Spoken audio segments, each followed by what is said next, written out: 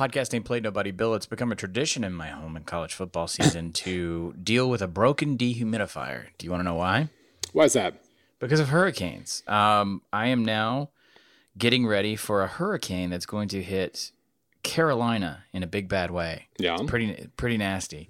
But all the way in landlocked Tennessee, in the middle, literally in the middle of Middle Tennessee, in Nashville, Tennessee, last year, while everyone was watching Ohio State, Indiana, it was the first real game of the season. You remember that at week 1? Yeah. It was pouring rain here because of the hurricane whose name I can't even remember anymore, but I know it caused the BYU game, BYU LSU, to move from Houston to New Orleans. So that storm, whatever it was, tailed through and went north into Middle Tennessee. And it put so much rain in my house that we had to pump water out of the basement, and we had to set up a dehumidifier, the whole deal. Okay. We are now preparing for the exact same thing to happen for a storm that's happening hundreds and hundreds of miles away. So it is now a college football tradition. The dehumidifier I bought has broke since because it has worked overtime.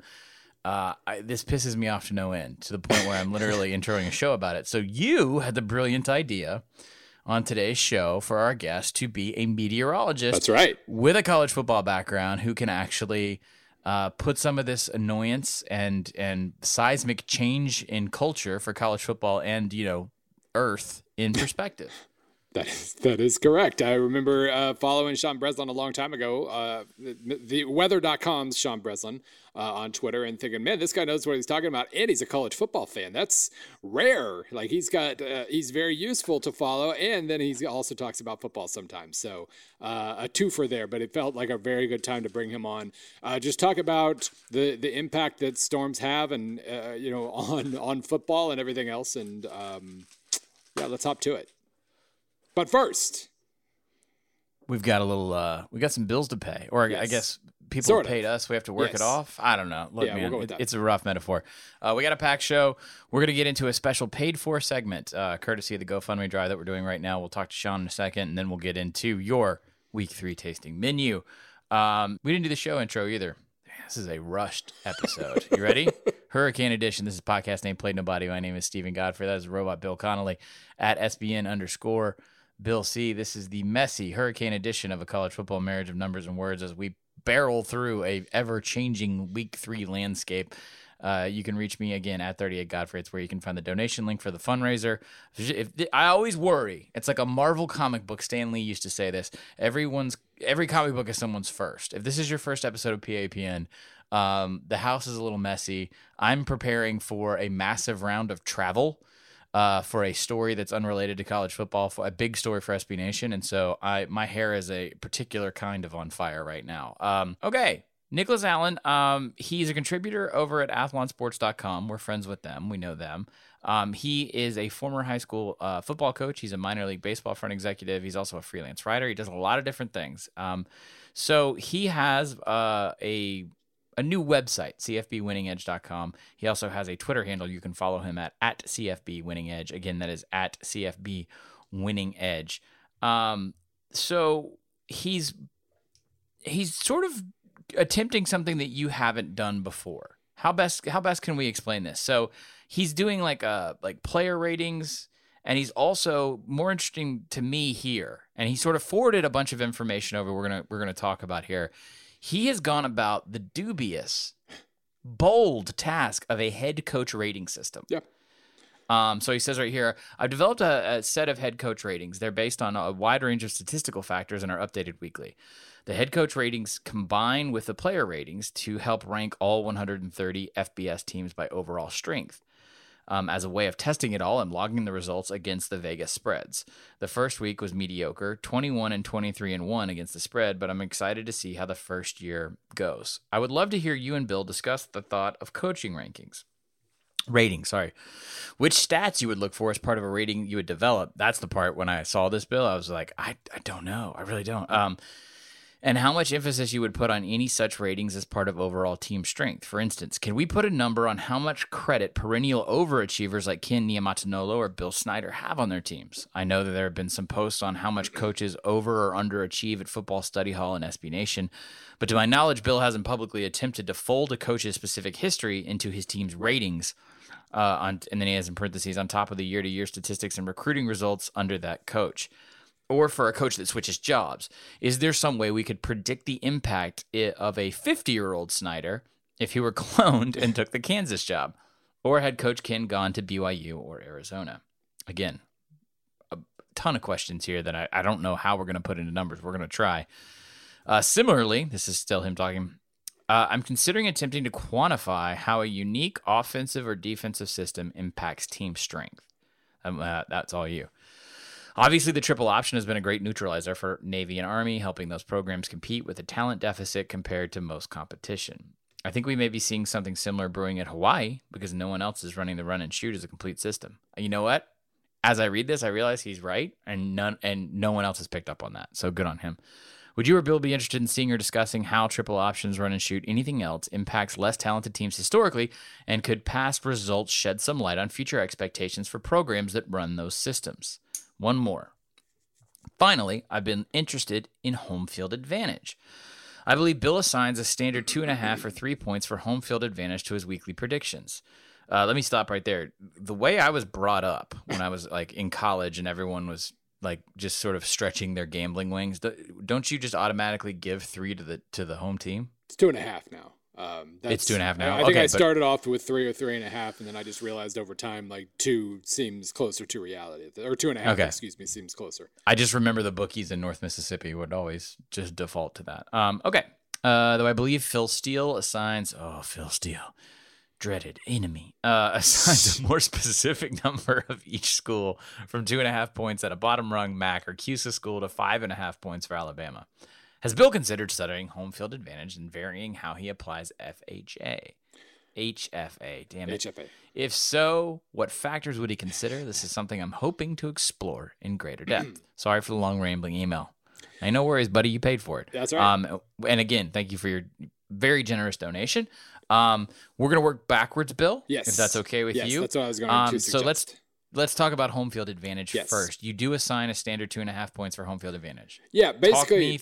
Talk me through a varying home field advantage. Well, okay, so there's logic behind it, obviously. I didn't realize Phil Steele gave 5.5 points for Alabama. That goes against everything that I've really ever studied about home field advantage. So there's really.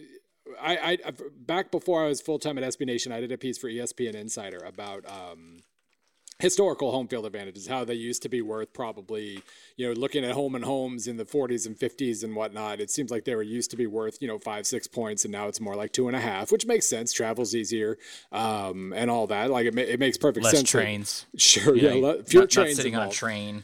And so that part made sense. But one thing I found was that I came to realize, like, I think we look at home field advantage wrong as a rule, in that, like, what he said about 5.5 points for Alabama, 2.5 points for some small school. Alabama doesn't really have a significant home field advantage. They have a significant being better than their opponent's advantage. And when I looked at, I started to look at home field advantage as like a zero-sum thing. It's not necessarily who's better at home. It's who has the bigger spread between home and road performances. And so I believe, if I recall correctly, the teams that that were at or near the top of my quote-unquote home field advantage list were like, they ended up kind of being remote location teams. So like not only Hawaii, but Syracuse and Texas Tech, teams that have unique home field environments, or they're a bigger pain than normal to get to, or the teams that performed, that overachieved more at home and underachieved more on the road. So that spread was bigger. And so that's kind of how, like, I always worry about sample size and stuff like this, which is why I just apply the standard 2.5. But I do think, like, if I were to go that route and try to find something that works, it would be that. It would be that range between home and road performance, not simply like, they play at a stadium with 100,000 people, therefore their home field advantage is bigger. I didn't find anything to really back that up. Alabama's great at home. They're also great on the road, So it was those teams from the remote locations in that middle tier, so to speak, that really you could see a big difference in that regard. Let me just throw this in real fast just to piss people off in this segment. I've done a lot of games in Tuscaloosa. I don't think it's that particularly intimidating. That's not to speak ill of the Alabama fan base. I just think that you're dealing with Alabama, and that's such an absolute that it doesn't matter. I think there's more of an impact. This is the guy who couldn't pass business calculus, so whatever. I think there's more of a numerical impact when you're going into a stranger environment against a less talented team that's more of a unique experience. So what you said about Texas Tech or going into like maybe a road game against an opponent you didn't quite expect or you have no familiarity with, maybe a program or coach or roster's first time in a unique environment they didn't really get ready for. You know, Clemson talked a lot in the media going into the A&M game about what that was going to be like. And they're also in familiar situations where, you know, they've played in big environments, maybe not as big as Kyle Field, but I think there's something to this. But I don't know how you put a number on it. Right. Like if a team is just looking past like, I don't know, Cincinnati and they go to Nippert and it's sold out, and they do the blackout, and it's loud, it's a weird stadium. I think that's more impactful because when you go to Alabama, you know you're going to Alabama, you're going to adjust accordingly. Yeah, and I mean, for the most part, if you go into Alabama thinking you have a chance to win, unlike like an Arkansas State or whatever, I mean, chances are you play in a big home environment because you're probably a blue blood, and so, I think, I mean, like I've said before on this show, like I've been at OU where the crowd was so loud you couldn't really see. I've had the kind of lose your equilibrium experience at like a Nebraska and whatnot. So I get it. There are those moments, but those are moments. First of all, that's not the whole game. And statistically, I just didn't see that taking shape. What I saw was that spread. The teams that are weird in weird locations, playing better than you would expect at home and worse than you would expect on the road, or worse than the numbers would expect on the road. Okay. Systems. Yes. Yeah, this is another sample size thing. Like I would love to. I mean, well, first of all, there's guys like Dave Bartu out there, CFB Matrix. He's all on Patreon now, so I don't know if there's any of his work that you can go out and sample now, or if you have to pay for everything. But I mean, his whole system is based on coaches and coach effects and how this guy is usually worth this number of points and this guy is usually worth this. And so you can kind of start to lean one way or the other compared to the spread and whatnot. And that's like, I definitely think there's something there. I've personally never figured out a way to incorporate that, but if I did, it would be exactly what he was referencing with the Niumatalolos, the Bill Snyders of the world, the guys who statistically overachieve, who we get to the end of the season and we have all the stats laid out in front of us, and we say, and every single year you're like, statistically, Navy looks like a 7-5 team. Oh, they went 8-4. Kansas State looks like an 8-4 team. Oh, they went 10-2. It does appear that those teams, that those coaches at the very top of that list, that over an underachiever list that I put out every single year, it does seem like those names out like a standard deviation or two from the norm are reliable in that regard. Pat Fitzgerald is another one who ends up with a half a win or a win more per year than the stats would suggest. So I would be trying to incorporate that, but again, sample size. I mean, even Bill Snyder, like he's got 200 whatever, 300 whatever sample or data points at this point because he's been around so long. But even that's only a marginally decent sample size. Like Niumatalolo's coached 130 games or whatever it is as a head coach, and even that's not an amazing sample size. So it's just. It's hard to, like, when we're already dealing with a small sample sport, even if we use plays and drives and try to stretch that sample out as much as it can be stretched, when it comes to coaches, you're talking about games, and there are 12 games a year, fewer if you're in hurricane country, and it's really tricky. So what do you do in a situation like that where there's an aberration, but you don't have a way of factoring it in? I think if I were to sit down and really...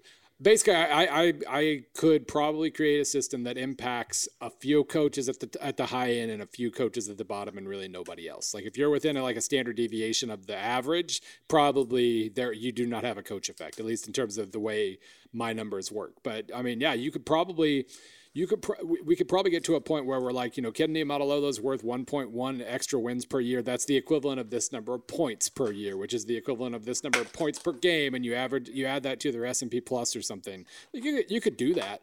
I just haven't it hasn't been high enough on my list to really attack in the off season and get to a point where I can definitively say, okay, this right here is statistically significant. This is what we're going to use.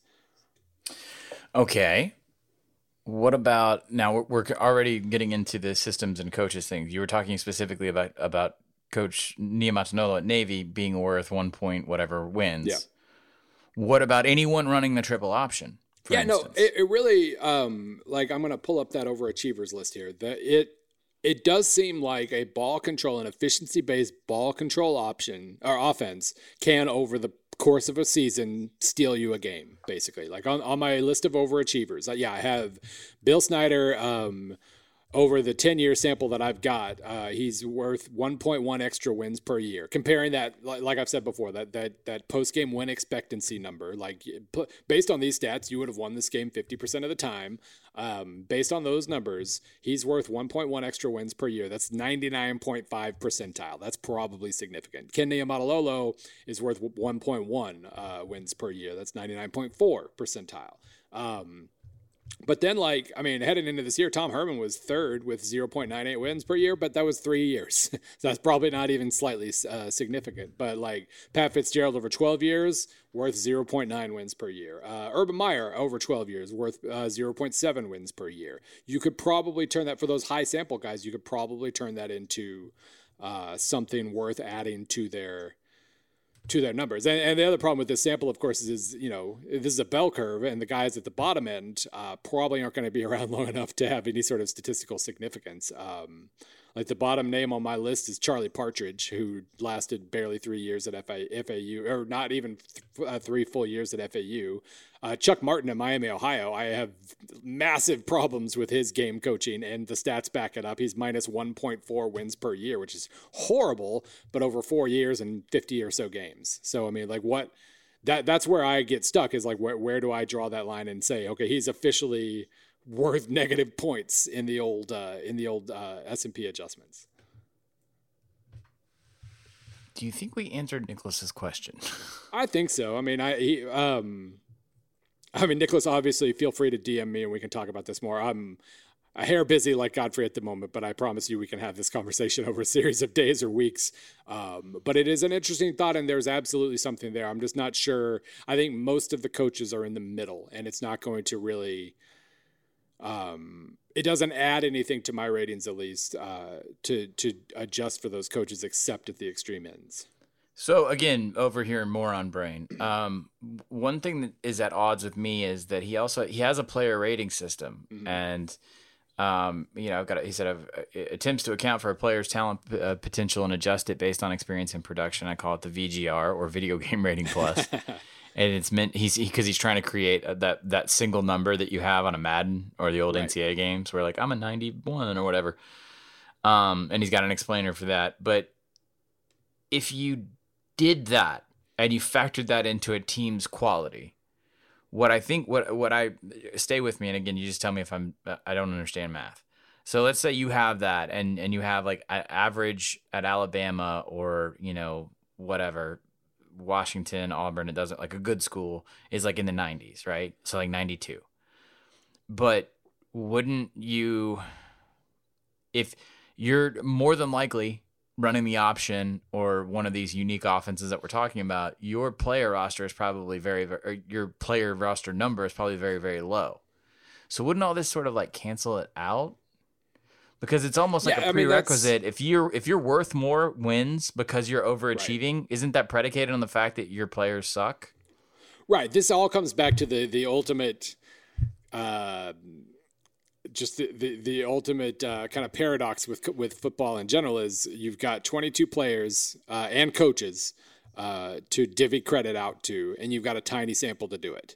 And so it really is, once you start to try to divvy out individual credit, it's really, really tricky. And so that would obviously be my concern with a system like this. I'm looking, just out of pure curiosity, I pulled it up and I'm looking at his Missouri player ratings. And honestly, if I were to just rate these guys off the top of my head, it's looking pretty close to what he's got. So, there is that. He does use, it looks like he uses 247 rating along with some production stats and whatnot. So it's kind of a cool system.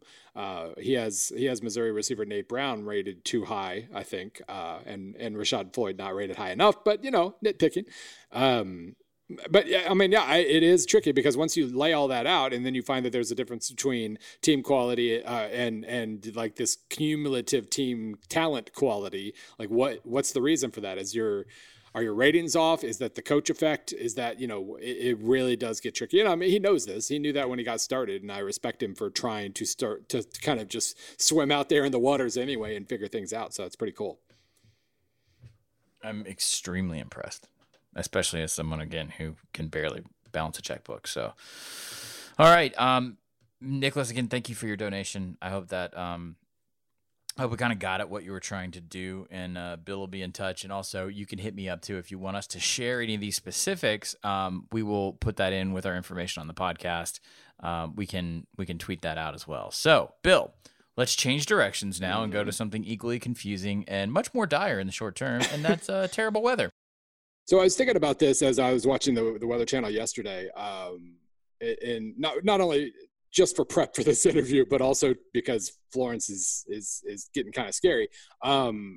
It seems to me like hurricanes are the busiest weather event from a content perspective because there's so much buildup time. Do you agree with that, or does snowfall get the edge there? Yeah, no, definitely hurricanes, without a doubt.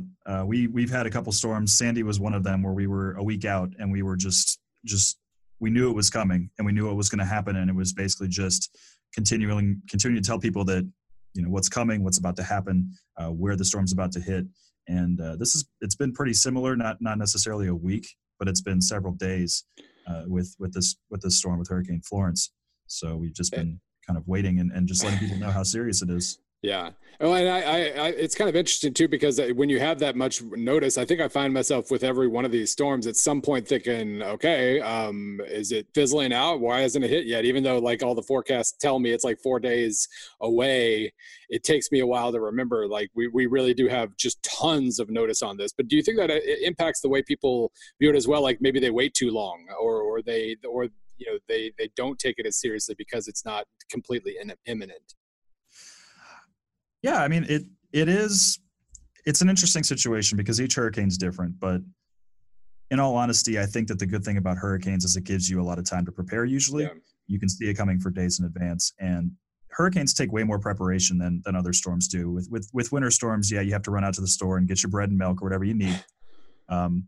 Severe weather obviously is pretty much a day of thing. You just find, we know a couple days in advance that there's going to be a really bad outbreak, but it's the tornado warning happens 30 minutes before the tornado hits. So right, exactly. That's an immediate thing. But with hurricanes, you have to board your houses up. You have to figure out where you're going.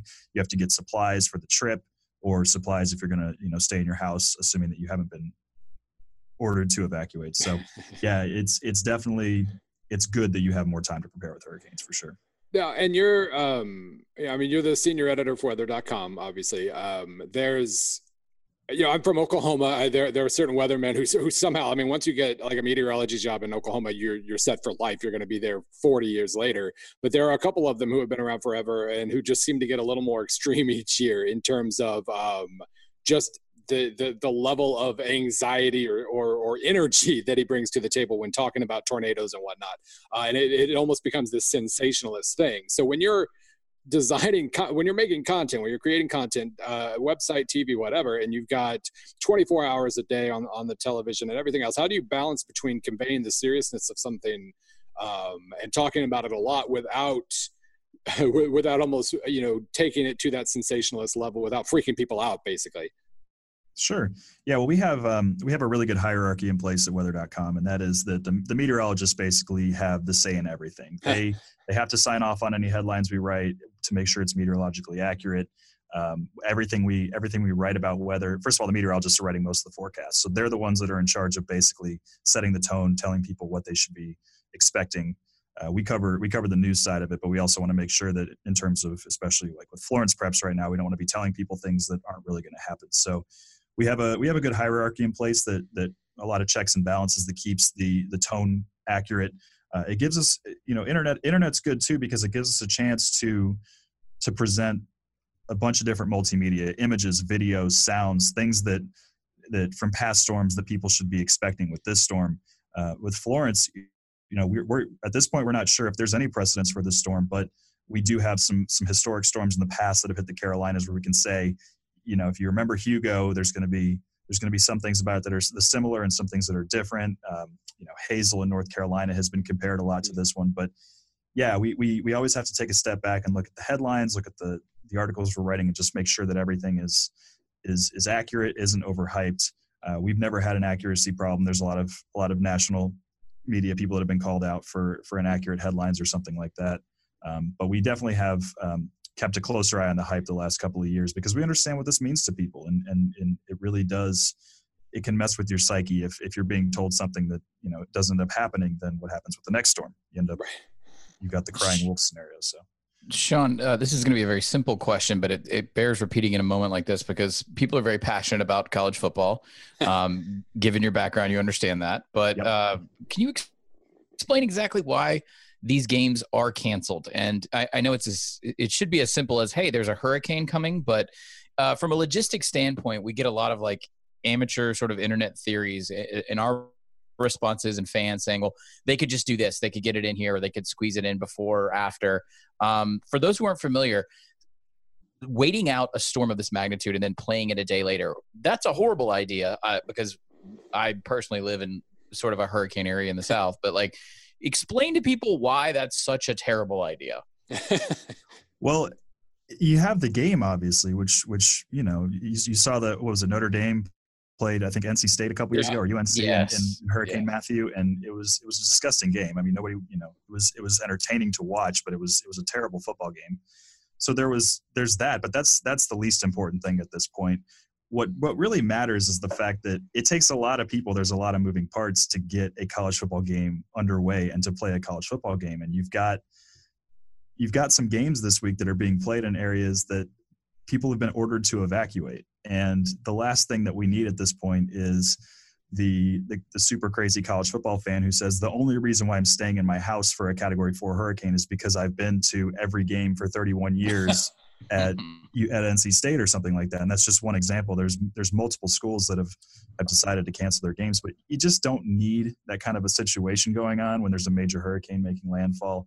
You just don't want to give people any opportunity to convince themselves that it's a good idea to stick around for a college football game. Now, I'm going to immediately follow that because you are familiar with college football, and you went to UGA, that's right? I went to Florida State, actually. Oh, you went to Florida State. I'm sorry. Okay. That's even better. Mm-hmm. Give me your best I was in horrible weather for football story, because I know, especially at Florida State, you've got one. Well, I went to Florida State during the dark ages of 2005 to 2009, which is, I think we had more fans at basketball games than we had at football games those years, because at least the basketball team was making improvements. Yeah, that was a terrible range. It was a terrible range. Yeah. Luckily, we turned it around. But yeah, there weren't too many games. We had a pretty quiet stretch during those years in terms of tropical storms along that stretch of Florida. There was a period where Katrina was actually kind of aiming toward Tallahassee, and it eventually turned. But I was going to evacuate. That was my first week of freshman year, and that was kind of a crash course in what could happen in tropical season. But I would say probably, aside from the games where it was just so hot, and we were playing a lot of noon games at the time because we were terrible. There was the Wake Forest game in 2006 or 7 where we got beat 30-0, and it rained early, so that was terrible. And then obviously my final game, my swan song of college, was the 2008 Florida State versus Florida game where Tim Tebow famously jumped into the end zone, got paint all over his face, and that's because it had rained so hard that day that the end zones were pretty much melting. The paint was coming off of the grass, and there were just these puddles of garnet all over the end zone. So that was a pretty wild game as well. Yeah. So, I mean, we are talking a lot about storms and their impact on sports. And so there's always this tricky balance when we're talking about an extreme weather event or even an extreme weather season, with the natural, with my natural impulse, at least, to always be thinking about everything in terms of climate change, and just the desire to kind of, what's the best way to put this? The desire to get the point through that this really is happening, and that there needs to be something. It's real, and we need to do something about it. Now, there are a couple of different questions or a couple of different directions that I can go with this. But I mean, first of all, Do you think, I know in India, cricket has been, drastically impacted by their own climate change, extreme weather events and droughts and all that. And I think you can kind of see the same thing starting to build at least a little bit with football. But first of all, what can be done? Like what, if the message gets through and we're all like, okay, well, we need to do something about this now because it's affecting our sports and that's just a bridge too far and blah, blah, blah. Like what can we actually do at this point to undo some of the damage that's been done? Or is this just something we're going to live with now? Yeah. I mean, at this point it's trending in one direction and it's hard to say. Sports has taken such a big, I guess, precedence in our society nowadays that maybe there's a way that we can use sports as a way to convince people. But it's tough to say. And, yeah, I mean, it's really, and with this storm in particular, we can't yet pin this on climate change or anything like that. We have to look at it's bigger patterns instead of individual storms. But when, we're covering the storm already and we're seeing coastal flooding in Virginia and the sun's still out. And that's pretty shocking at this point. Like we know that, yeah, there's other things in play. The new moon is going to bring ashore, a lot more water than other types of moon phases, which also makes Florence kind of a worst case scenario in some areas. But to see the sunny day flooding that we see is pretty surprising at this point. And along those same lines, so just describe to me like the difference to the extent that the changing climate has had an effect on the power of storms or or whatever, the frequency or whatever. What effect does it have? Is it just that they move slower now, that they pick up more water? What are some of the things that have been changing in recent years?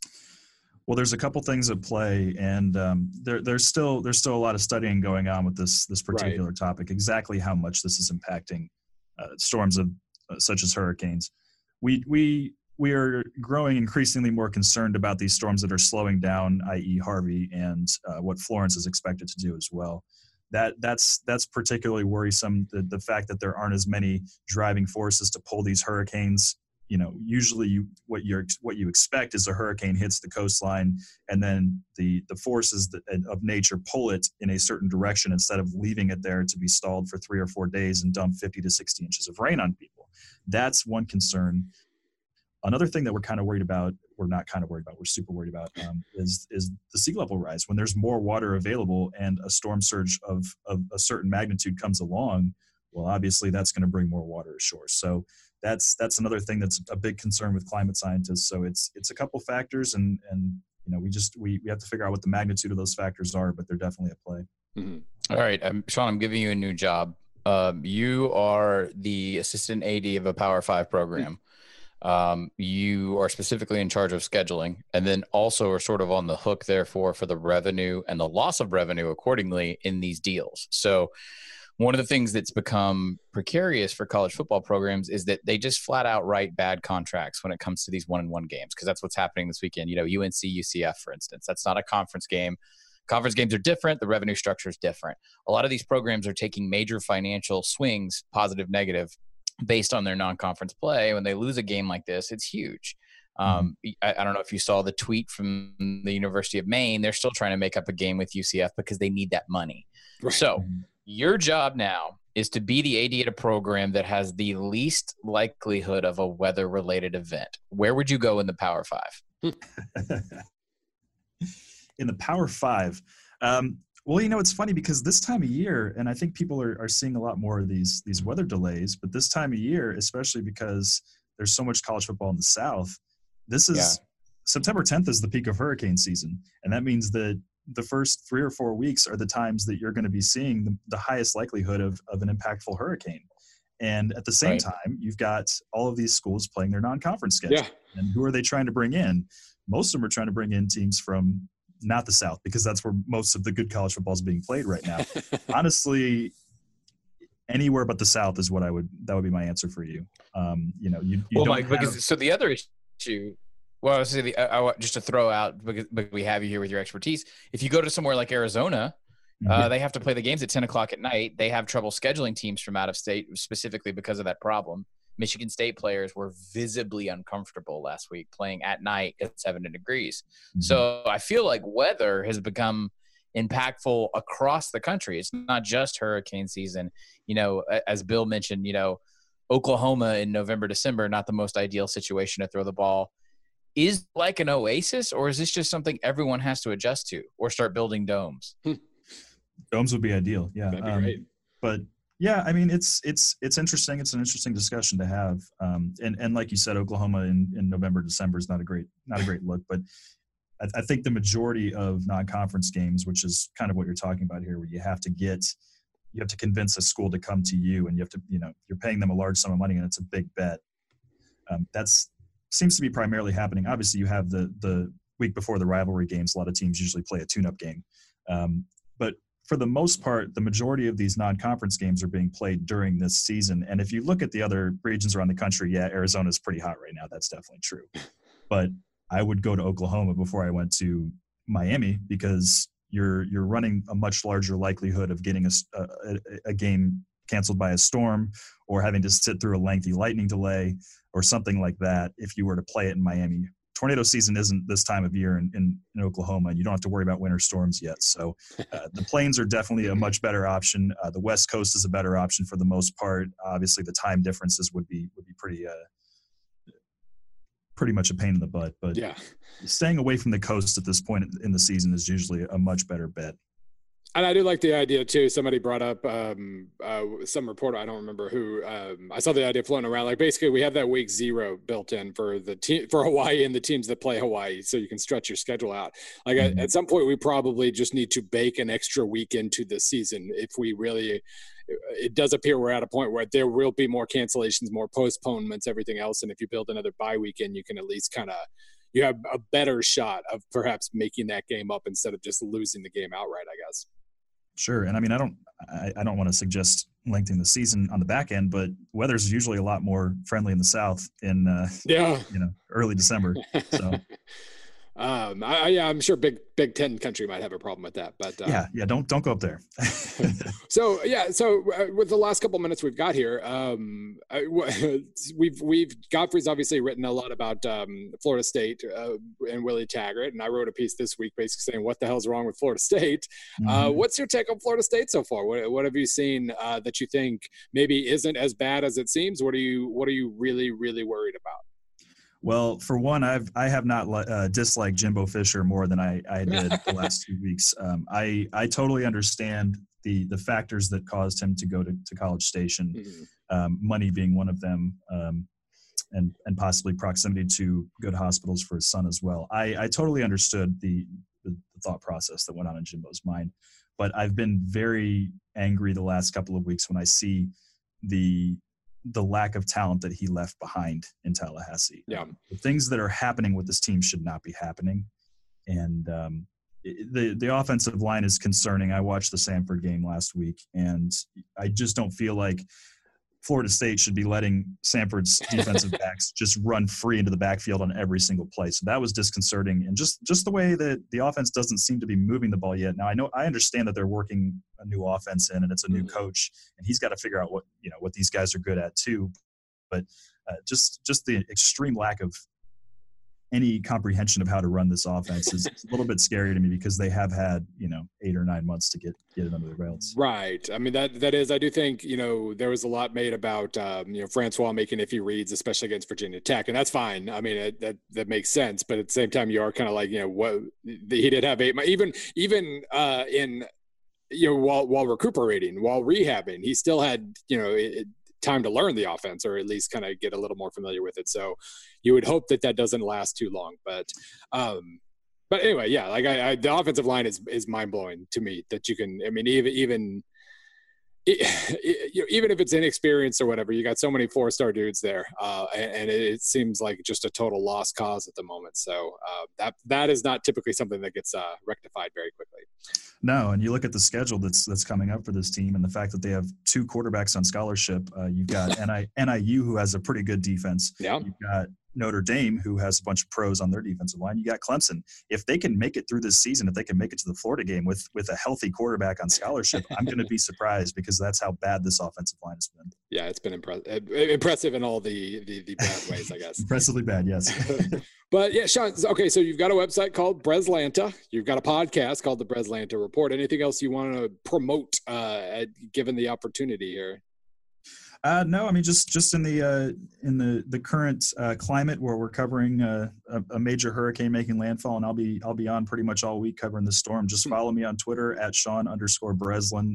I'll continue to provide updates as the storm makes landfall and continues to dump rain on the south.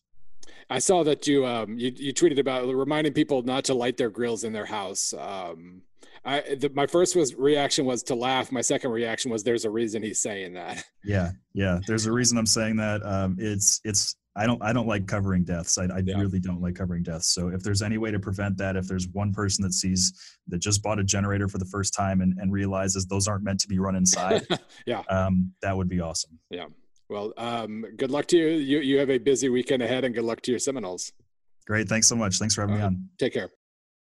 Okay, so before the world burns and floods simultaneously, we still have a week 3 to talk about. A little hampered by the weather, but we still have a workmanlike week 3. And one thing we should mention, we are recording this on Wednesday afternoon. And so there's a decent chance that by the time you hear this, there will have been a couple of other weather-related postponements or whatever. Forgive us and ignore it, and we'll move on. Guess what, though? Thursday still sucks. I see a meme emerging. Make Thursdays terrible again. I guess that's what college football has decided to do. Boston College, Wake Forest. Boston College is a top 15. I knew as soon as I said that you were going to stump for that game. Boston College is a top 15 team per S&P Plus. I doubt that lasts for very long, but this is an enormous game for both of these teams. So thank you. Okay. Thursday. All right. So Thursday, actually Wednesday, we have a game now because of the storm, and that's Campbell going to Coastal Carolina over in the Sun Belt. That game is at 1:00. So I just realized that's literally in an hour as we record this. No one's gonna. You guys already know. Yeah, you already know. You already watched it on ESPN3, I'm sure. At work. Okay, let's move to Thursday. Old Dominion is at Charlotte. If I put a gun to a bunch of people's heads, how many people do you like? What's the percentage of people that would know that that's a conference game? Probably not a lot, right? Yeah, probably not a lot. Thursday again. That's impacted by the storm. 3:00 on the ESPN3. Let's see here. BC's at Wake, and that's it. Again, another storm-affected game at 4:30 on ESPN tomorrow. So that seriously is worth watching. BC is good. Strange. I didn't. Yeah, because what are you gonna be doing? Watch it at work. Yeah. Watch anything at work, of course. And then so the only Thursday night game in FBS is Utah State hosting Tennessee Tech on Facebook. So good luck with that. We have punted on Thursdays again apparently. Oh no, wait, was Boston College? When was that BC Wake game supposed to happen? Was it a Thursday game? I think it was I think it just got moved up. Okay. Friday, Georgia State is at Memphis on ESPN at 6, and then on Saturday, here we go again. Luckily, thankfully, of course they did, because they're the best scheduling site in the world for television is LSUfootball.net. I said for television. If you want a team schedule, you go to FBSschedules.com. Yes. And then SBNation.com for everything else. Of course. Of course. So I'll pay my mortgage. All right, 11 a.m. You ready? I'm ready. Let's get a morning. Let's get a tasting menu. Let's get a tasting menu together. Big Ten Network at 11 a.m. Ball State at Indiana. Florida State goes to the Cuse at 11 a.m. on ESPN. Hawaii is at Army on CBS Sports Network. Kent State is at Penn State on FS1. Miami is at Toledo on ESPN2. Kentucky, fresh off of that streak breaking, is hosting Murray State. That's on the SEC Network Alternate. Check your listings. Oklahoma goes to Iowa State on ABC. UConn hosts Rhode Island on the SNY Network. I think it's some Yankee thing for baseball fans. I don't know. Rutgers at Kansas on FSN, and then Temple at Maryland on BTN. But there's a rotation here, so check your listings on the BTN rotation thing. On BTN yeah. So BTN has the Ball State Indiana game that led off this 11. Then they have Temple, Maryland, and Troy at Nebraska. They're all at 11. They're all on BTN, so it'll be a rotation. They split that up on like a normal like map the way NFL coverage goes, but you can always get the alternate games if you have any kind of streaming device. So it's not as if you want to watch one of those games, you'll find a way. A couple canceled games through there, but then we have UTEP at Tennessee, also on the SEC Network. Check the alternate. Georgia Tech goes to Pittsburgh at 11:30, and that's on the ESPN Extra because it's part of the weird like zombie Jefferson Pilot Raycom thing, the ACC Regional Sports Network, which everyone was watching last week because of Florida State. Yeah. And then we will stop there. We'll pick it back up at 1:00. A couple really good anxiety games here. Florida State at Syracuse and Miami at Toledo. Yep. I'm gonna go full PAPN on this. I don't care. My pick is I'm gonna go a dual headliner: Troy at Nebraska and Hawaii at Army. I don't care. Come at me. I really don't. I mean, like, I don't. Florida State is gonna struggle against Syracuse. I think they have a great chance of losing that game. But I will say this: I've watched both Florida State games so far this year. They don't even struggle in a fun way, unless you're super into unless you're an anti-Noel like Schadenfreude type experience, like Schadenfreude. It's pretty bad football. Well, it is. I mean, as I was mentioning there at the end with Sean, when your O-line is bad, it pretty much makes things unwatchable. There's nothing you can do. There's no play you can call to get around that at least more than once, and so it really.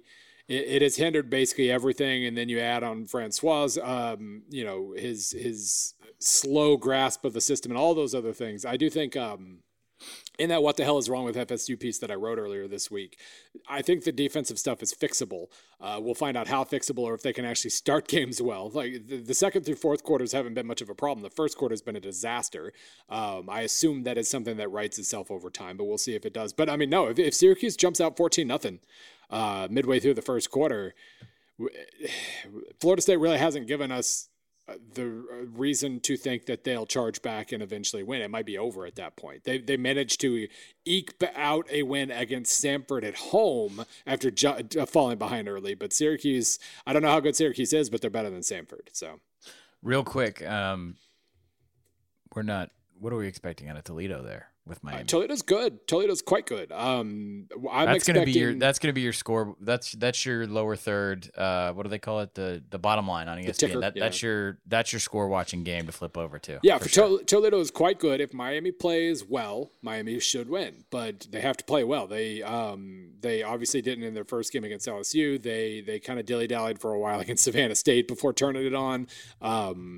They're another team. Like if they start well and if they play Toledo like they played that game at Appalachian State a couple of years ago, where we're all like, "Hey, upset watch," and it was 21-0 in the blink of an eye. That's fine. They are capable of that, but they have not. It's going to require a better performance than they've given this season so far. Yeah, I'm going to stick with my pick though because of how interesting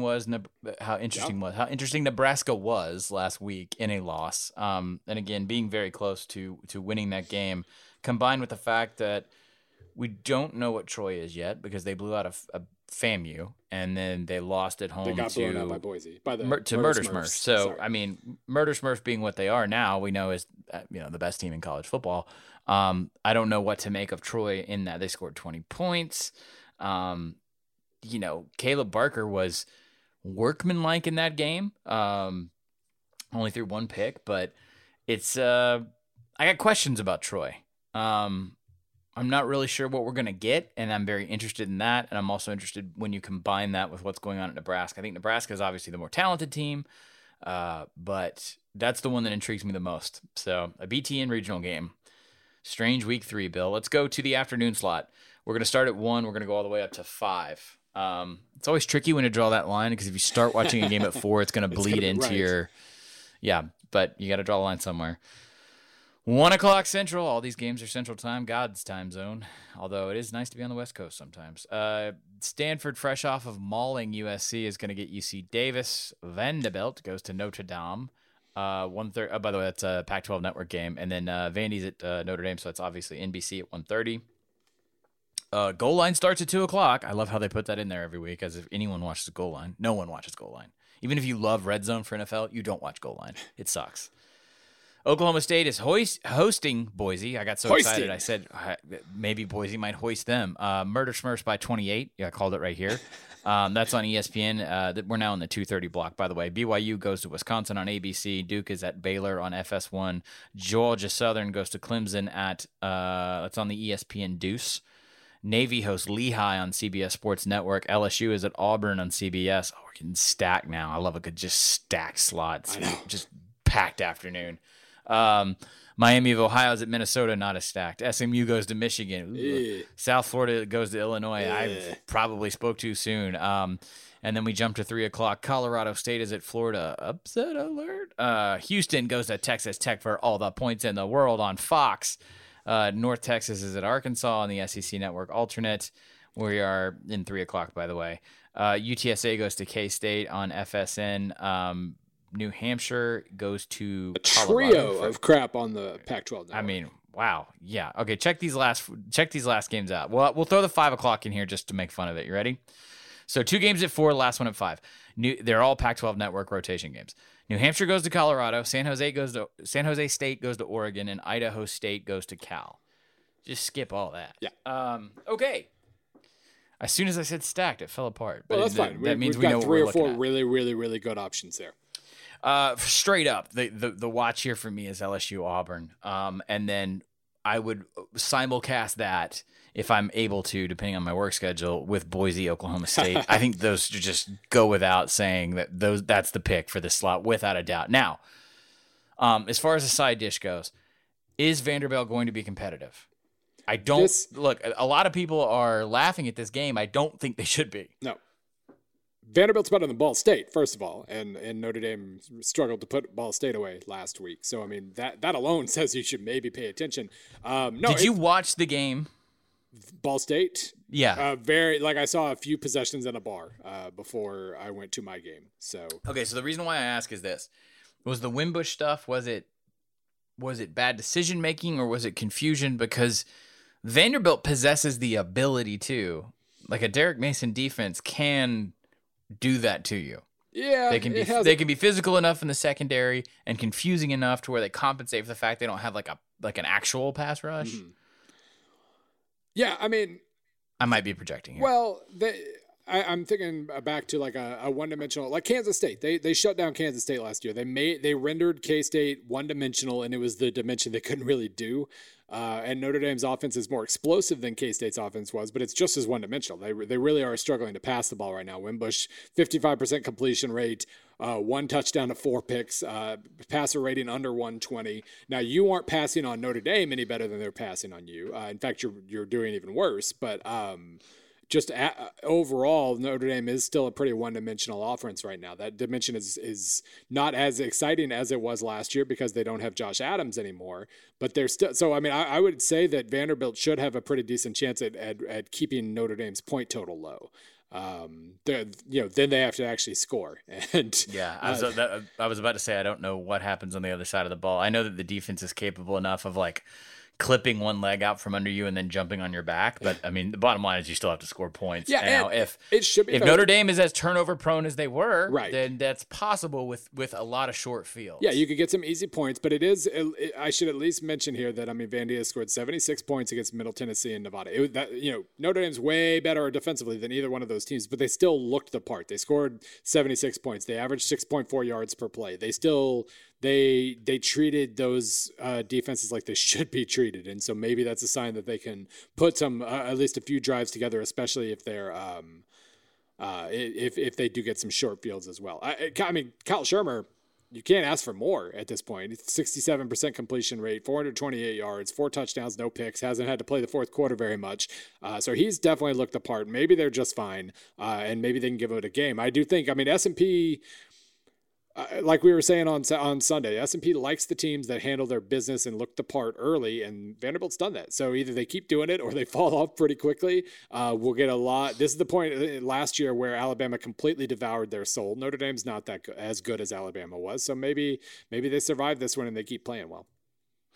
Clemson's about to play 2 games against option teams. That's going to affect how the available time that the quarterbacks get and how they rotate. I'm curious if they settle on somebody in the next 2 weeks because they're going to have an opportunity against both Georgia Southern and Georgia Tech, I think, to sustain some long drives once they have a lead. Yeah, I do. Like I said this on the Tuesday show. I kind of felt Brad like I think Kelly Bryant had a darn good day against Texas A&M overall. But I think it became kind of a Jalen Hurts, JT Barrett situation where at the end of the game, to run out the clock or to kill time, they knew exactly what they were just going to play it safe and run him three times between the tackles and then punt. And if Trevor Lawrence is your quarterback, you don't necessarily have that security blanket, and maybe that ends up being a good thing for your offense. But I mean, Georgia Southern's pretty. They're looking like they might be pretty solid this year, but obviously this isn't going to be a game for all that long. No, I don't think so. Just really curious about snap counts between those two guys, and I think it'll inform what happens next week against Georgia Tech. Duke and Baylor, I would have had more interest in before the injuries for Duke. And just if they played in a different time slot. Yeah, no kidding. This would have been. This is a Thursday night kind of curious type deal. SMU at Michigan. Michigan should be totally fine. Yeah. And then South Florida at Illinois. It's not going to be a game because I think South Florida's going to go up there and roll them. Okay, so again, we didn't really break down LSU at Auburn, but I think that this is we did actually break down LSU at Auburn when we were recapping week 1, and I pretty much stand by everything I said, minus the fact that Stidham threw 3 interceptions in that game. I know Auburn fans are all mad at me. He might throw 3 interceptions in this game. I'm going to be honest. I know Joe Burrow might throw 5. Auburn fans are mad because my numbers don't like them quite as much as they did. Auburn's fine. I expect them to win this game, but they're going to have to work because, LSU has at least got the physicality thing down, and we'll see if they can actually pass. Auburn will make them pass. There's been a trend the last couple of years where we identify what we think to be obvious, defensive struggles, and they don't live up. I really don't think they're going to break 40 points in this game. I really don't. And I'm fine with that. It could be very suspenseful in a real gutty way. I like Auburn just because it's at home. I like Auburn by somewhere in the neighborhood of 3 to 7 points. In no way, I think these teams are evenly matched in a weird way, even though they're not evenly matched. Like when you look at, I just think they're going to end up evenly matched. They're going to fit like puzzle pieces and create a really sloggy game. All right, Bill. Yeah. Okay, so we feel good on our picks there. Yeah, I think I'm most curious about Boise, Oklahoma State. That's a game I'm going to watch, and I will DVR LSU Auburn and watch it later. We're about to find out about that Jim Knowles defense, aren't we? Yeah. We really are. And the Murder Smurfs. We're going to find out a lot about the Murder Smurfs. Well, they're going to win by right. We're going to find out if they're going 11-1 or 12-0 this year, right? No, they're definitely going undefeated, and they're probably going to score 70 points in this game. Okay, that's my sorry, Jim Knowles. All right, let's go to 6 o'clock. You ready? Do it. Alabama and Ole Miss. ESPN 6 o'clock. That's a football game. Sexy. Arkansas State at Tulsa on CBS Sports Network. Middle Tennessee goes to Georgia at 6:15 on ESPN2. Moving to 6:30, Northwestern hosts Akron on BTN. On the SEC alternate, check your listings, Mississippi State and ULL. It's the Mark Hudspeth Bowl. Texas A&M hosts a red-hot ULM team at 6:30 on SEC Network. Sleeper staying game. At 6:30. Marshall is still playing in South Carolina? That's something that might change by press time. Yeah. I'm guessing that game doesn't happen. Your beloved Missouri Tigers go to Purdue. That's on BTN. Northern Iowa goes to Iowa on BTN. And UMass is at FIU on BN. I thought they lost that carriage rights, but whatever. Louisville and Western Kentucky are on that weird ACC regional sports network thing. I don't think Western Kentucky has much of a chance, but they need to look good because there's heat coming around that job after last week. Eastern Washington goes to Wazoo at 7 p.m. on the Pac-12 network. New Mexico and New Mexico State. Get ready to Google. What is ELVN? That's the network. That is the... It's your beloved Ags. Wow. You should know. I have no idea. This one, Google's even a little stumped on this one. Let's see. ELV... it's a Las Vegas based something. Interesting. Okay. Sure. And there's going to be football covered on it. However you do it, however you do it, Mountain West. www.elvndigital.com pulls up a 404 error. So I'm just going to say that you're not watching. I'm excited for this game. This is great. You're not watching this game. Over on ABC, it's the big one, TCU in their home finger quotes field in Dallas or in whatever, that dumb middle town in between them, against Ohio State and Jerry World. Texas and USC on Fox. It's not really a good game. Washington goes to Utah. We're now jumping to 9 o'clock. Yeah. Washington's at Utah. We'll stop there. We'll roll 9 o'clock into the evening. Yeah. And then let's pick a prime time game because it's going to be Ohio State and TCU. Yes. We're all running for second place here. So. Yeah, but we also have like an hour to watch a different game before Ohio State TCU. I mean, I'm Alabama Ole Miss. Ole Miss is built not to beat Alabama, means, but they're built to score points on Alabama. They can pass on Alabama's new secondary. So really that's kind of a degrees game where like, does Ole Miss have a little bit of success passing? Do they have a lot of success passing? That might be the biggest thing we learn about Alabama in this game. Cause I mean, their offense is not going to be stopped very much, but that's at least a game. I think you can find a couple pieces of evidence for, in watching that game. I mean, obviously I'm going to be at 6:30. I'm going to be watching Missouri Purdue for a little while. Gross. But yeah, I think Alabama. To me, I'm just curious about Alabama. We haven't learned much yet, other than their offense is amazing. So I'm curious what Ole Miss can do. Guess what? Their offense is still going to be amazing in Alabama. I'm curious about how bad Purdue is, which we're going to find out after this week. I'm curious about how bad Utah is, which we're going to find out about after this week. Oh, I think Utah's fine. Which I just dipped into the yeah. Again. Sorry, but I'm curious how bad Western Kentucky is. These are all not reasons to tune in. This is just how I'm breaking this down for the moment. Look, the obvious pick is Ohio State against TCU. It's good on good. I'm really curious what they do on TCU does on defense. That's the first matchup I think about. This is the game that we talked about. This is the game that if something was going to happen in Meyer's absence, it would be in this game. And I think TCU is capable of doing it. I really, really wish this game was in Fort Worth because this would have been one of those moments where, the student section and the hardcore season ticket holders in Fort Worth, like they come together and create an environment. Not that that's going to intimidate a team from the Horseshoe, but I don't know, man. It's like why we watch college football. Right. Jerry World sucks. It would have been great for TCU fans, even if Ohio State wasn't intimidated. It would have been fun. Before I sell you on USC and Texas as a hate watch, what do you think about when it comes to Ohio State TCU? I'm just curious about the Ohio State on offense and TCU on defense more than anything else. Yeah, that's the biggest thing. I don't trust that TCU. I don't think Sean Robinson is in a place to beat Ohio State yet, TCU quarterback. And I think that probably makes the biggest difference in this game. But TCU... Don't turn the ball over. Right. I mean, if you can avoid that piece at least. That is obviously the most interesting matchup here. Ohio State's offense has been untouchable so far against, air, Oregon State and Rutgers.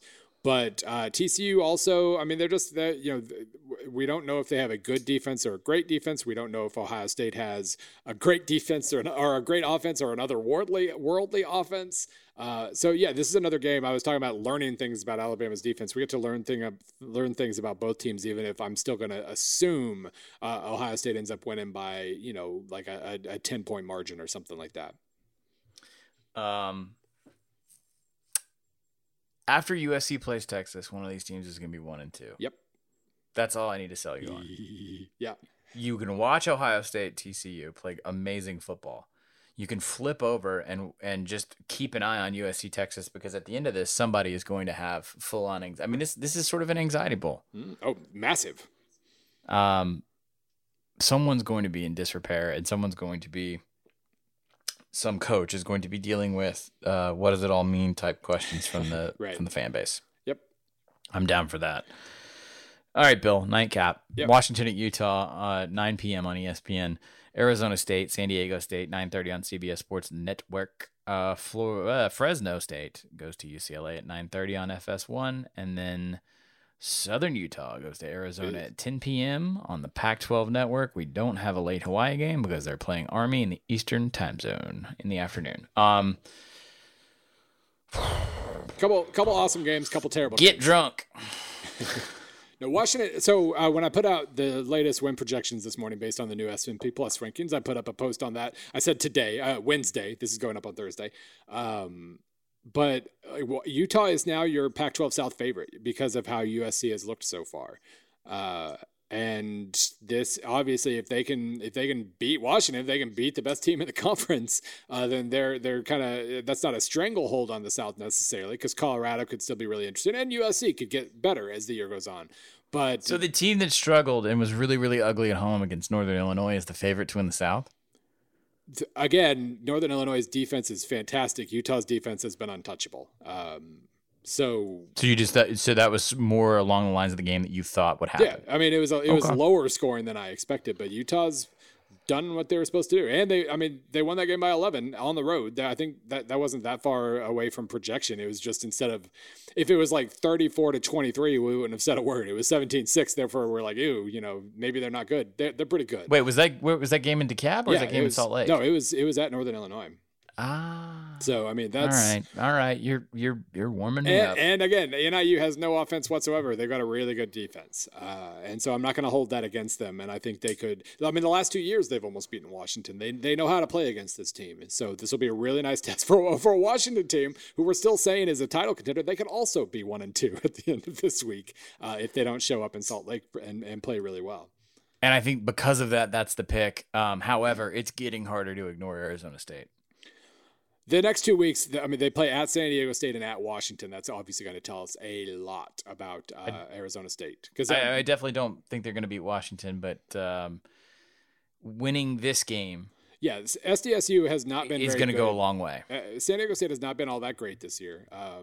They got thumped, but they gave out in the second half against Stanford, and they took their sweet time getting past Sacramento State. So really, we don't know that they have anything to offer here. But I would assume it'll be a hostile environment, and it'll just be a different environment for Arizona State. They played the first 2 games at home, and as you were saying with Sean Breslin, Michigan State looked out of place in Arizona weather late at night, with all that going on. So I'm still not completely sure what to think of Arizona State, but I don't have to make a conclusion because the next 2 weeks are going to tell us a ton. They win this game, they might go bowling. Arizona State? Well, yeah. I mean, I think they're bowling now. I think they're definitely they're in position to bowl. I'm talking about them in terms of like what's their place in the Pac-12 South. I'm not entirely sold yet because UTSA isn't as good as they were, and you just described the circumstances around Michigan State. So my thought was they could still implode in conference play, but I'm starting to think not. Yeah, no. I think... And then if you have 3 wins, I think you definitely can find 3 others. Right. No, I mean, they play they get Oregon State at home. That's likely. That's a win. They get UCLA at home. They get Arizona on the road. That's 3 pretty good, solid win opportunities right there. The schedule is otherwise quite tricky. I mean, Stanford at home, Utah at home. You'd rather play them at home, but you still have to play them at Colorado, at USC, at Washington, at Oregon. There's definitely a ceiling on this team's record. But if they look really good and they beat San Diego State and they acquit themselves well against Washington, I do think we might be talking about a Pac-12 South contender, especially if USC isn't getting its act together. So we'll see. Sweet Jesus. Give me 2 weeks. Like I said, I'm not predicting anything. Give me 2 weeks and get back to me. Washington, Utah is your pick there. Yes. Bill, let me clean it up real fast. Go through the bargain bin. Cincinnati is at home against Alabama A&M on ESPN3. FAU, if you want to watch some points, go over to Stadium. They're playing Bethune-Cookman. It is pretty thin in the bargain bin. We've got Eastern Kentucky going to Bowling Green, ESPN3 at 3. Let's see if there's anything else. Ohio, Virginia. Oh, yes, that's right. Ohio, Virginia. So they're putting it on ACC Video. No idea how that's going to work in terms Nashville. Of you actually seeing it. But yes, it will be down the street from me at Vanderbilt Stadium. That'll be 3:30. Yeah, I'm not going to try and sell you on that game. No, I mean, Virginia could be solid, and Ohio looked like crap against Howard, but needs to start looking good because I had them as a MAC favorite. So Tulane UAB on Facebook at noon. That might be something to, if you got your laptop open anyway. Southern Miss at App 2:30 on ESPN Plus. That's another one. This is why we go through the bargain bin, is we do find some good G5s in there. I think that's pretty much it, though. Yeah. That's pretty much it. All right, Bill. A workman-like week 3. This is, to me, the table is set for high-level weird. This is that moment. We've the first 2 weeks have just kind of gone by. We've had moments, but this is I think these are the most impactful games so far. And you're right. There's potential for for super weird. You're going to have a moment like, I'm just going to pull this one out, like a North Texas at Arkansas. Weird, crazy ending. You're going to have something North Texas like, just thumps them because they're better. We'll see. Yikes. You're going to have something like a ULM scoring 14 points in the first half against A&M, and it's weird for a hot minute. Yeah. You might have Iowa State putting together a little defense for 5 minutes. Or honestly, you may have Iowa State putting together some defense. It's in Iowa State, so adjust accordingly well into the fourth quarter. This is that kind of week. Winless Temple's going to go to Maryland and like upset them or something like that. Like some strange thing is going to happen, a series of strange things. And if all else fails, here's where I can pimp a piece I wrote a few weeks ago. If all else fails, hop online, get on ESPN Plus, and check out some Ivy League teams. Because there's going to be some fun to be had, I'm pretty sure. Here's another one on ESPN Plus, by the way. Eastern Michigan Buffalo might have MAC implications. That's crazy. That one, that's 5 p.m. Central on ESPN Plus. That could be a legitimately interesting game because Buffalo's a really a fun team to watch, and Eastern Michigan is pretty salty. So you got that one. I called for Wazoo to fire Leach. He hasn't lost a game yet. They got Eastern Washington this week. Yeah, they were smart in not scheduling the FCS game first. So now they've got Eastern Washington right where they want them. Oh, you think so? All right. Be forewarned out there. Weird things are going to happen. We'll see you on Sunday.